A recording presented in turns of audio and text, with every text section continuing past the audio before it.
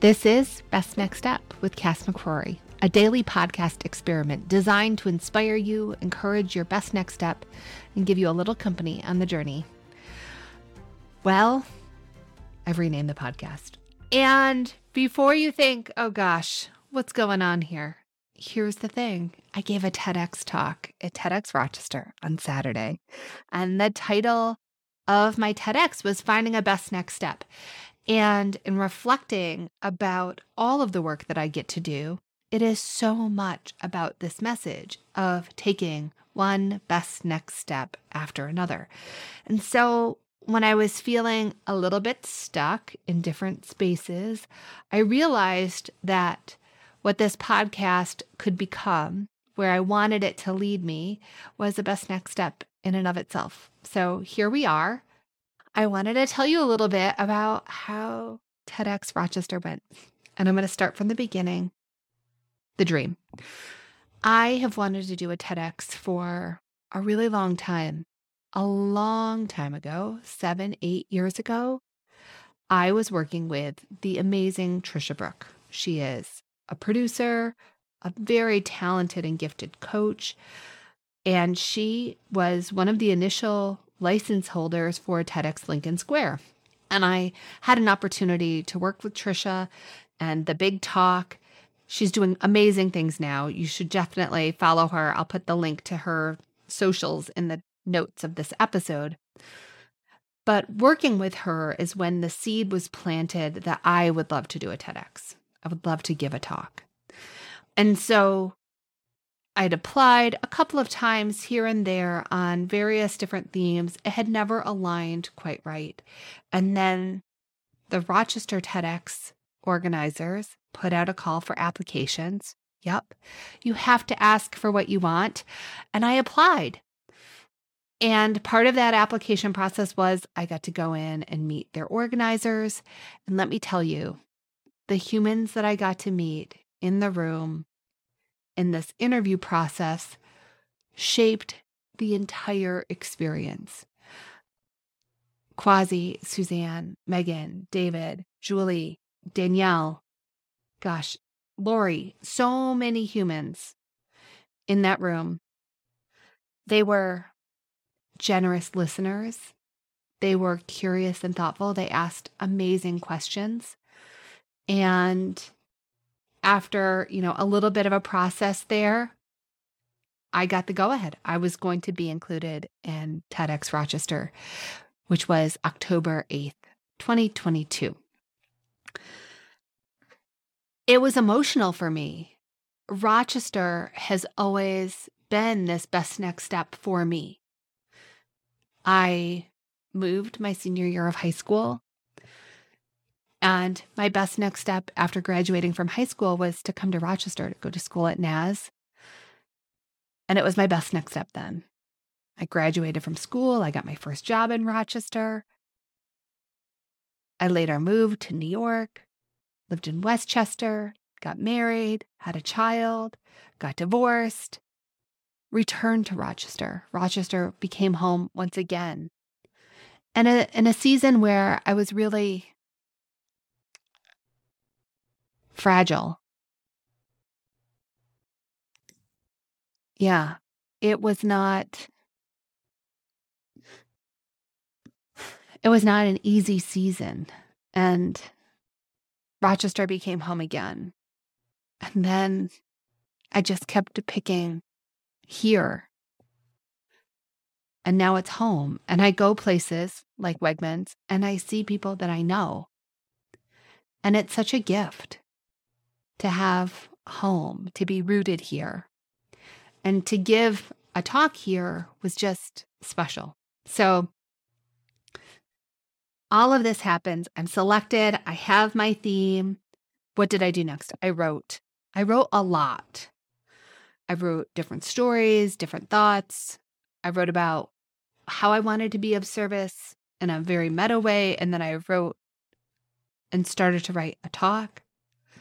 And then with some really thoughtful coaches, David Payne and Paula Rizzo, I worked on the message and creating an arc and telling a best next step story that people could see themselves in. That was really important to me as I was sharing this talk, is that I really wanted to show up as me, and I also wanted people to see themselves too. The process of writing, iterating, getting to a place where I feel like I had a strong talk that conveyed the stories and the message that I really wanted to share with the world, because it is all about having an idea worth spreading. Then we get to memorizing. And I started the memorizing process with note cards. There were 20 note cards and 7 different sections. And I started to just read. I recorded myself. I listened. That was interesting. I did that for a solid week. It was good, helpful. And then I got some great advice from Paula about taking these note cards and then putting them up onto different sheets of paper with just a keyword and hanging those up so that instead of my muscle memory being looking down at note cards, my muscle memory would be hung up on the wall in my office. And I've got some pictures of this on Instagram. So if you want to check that out, you can head to Instagram and see kind of how I did this memorization. It's in a reel. And then those papers became just 7 words. And then those 7 words became just the talk. It was a process. And it was harder than I thought it would be. Just the act of memorizing something and wanting to deliver it and do my very best. I think that there have been times in my life when I'm being honest with myself, I can see how I intentionally half-assed something. I gave it half my effort, in part to protect myself. If it didn't go the way that I wanted it to, I could say, oh, well, I could have done better. And I didn't want to say that about this experience. This felt so special and so important to me that I wanted to say I gave this 100% my very best effort. My best next step was my best effort. I protected a lot of time to memorize and work through this talk and deliver it in a way that felt really authentic and true. I wanted that. And so that was part of the process. The day of the event was awesome. Like, got up, worked out, ate a good breakfast, felt really nervous, got myself ready, had to pick up Lexi from a friend because I'm still a mom. Babysitter came, went to the venue, got to see the other speakers for a minute, get myself acclimated with that space, feel really, really excited. I went second, and it was just magical, honestly, because going second meant that I witnessed George DeMott, who was singing and entertainment throughout the event, which was amazing. And then Aline give her talk about disagreeing with dignity.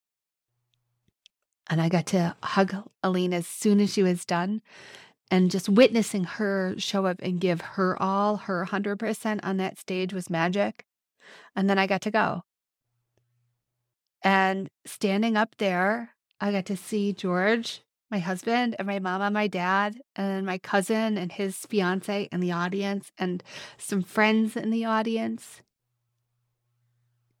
And I gave the talk.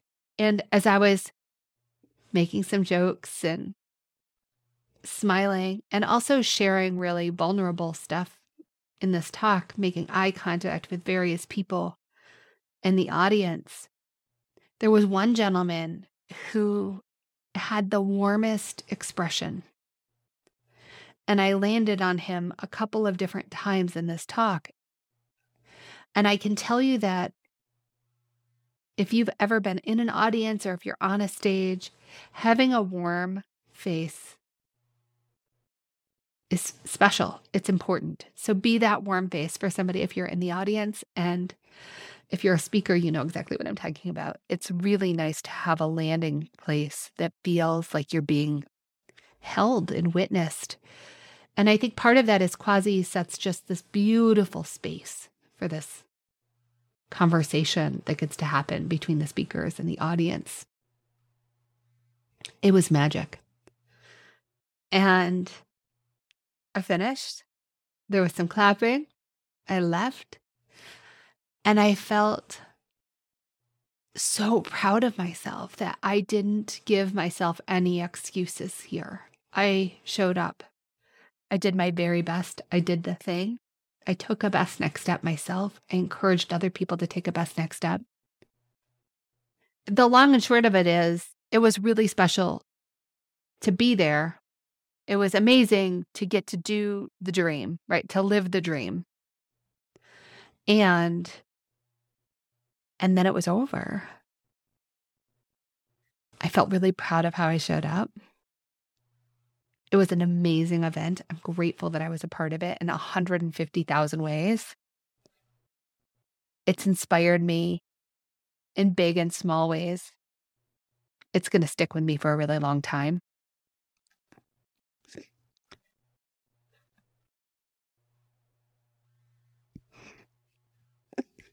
And then we get to today, and I'm recording this on Wednesday. I'm releasing this on Wednesday. And I had a flood of inspiration this morning. I had been kind of holding the dam back on inspiration a little bit because I didn't want to say that I let myself get distracted. And so I really was very protective of the boundaries that I had established around my time and my days and what I was willing to take on and what I wasn't. And so now that I have this, the dam no longer needs to be held. It was like, oh my gosh, a flood of ideas. And honestly, Phil's talk about a day in music really inspired me to say, okay, how can I be of service in a best next step way every single day? And I've done a lot of different things in the past, right? If you go to CassMcCrory.com and you get on my mailing list by either signing up for a values workshop or getting the Happy Birthday Eve or intention setting workbook, whatever you want, you'll know that I have done Daily Dose of Intention dozens of times where I help people just lock in on how they want to show up for the day. And I want to do that here on the podcast. And so we're going to do an experiment. I'm committing to doing it for 30 days for sure, because I don't think I will know if it is nourishing and helpful and of service with anything less than 30 days of effort. And so for the next 30 days, you can pop on here on the podcast and get a daily dose of intention. It will be short, 3 to 5 minutes. And a couple of times a month, I'm going to invite somebody on to do a longer form interview talking about the best next steps that they've taken in their own life and just zoom out the conversation a little bit. And that's where we're going from here. That's my best next step today. It may change.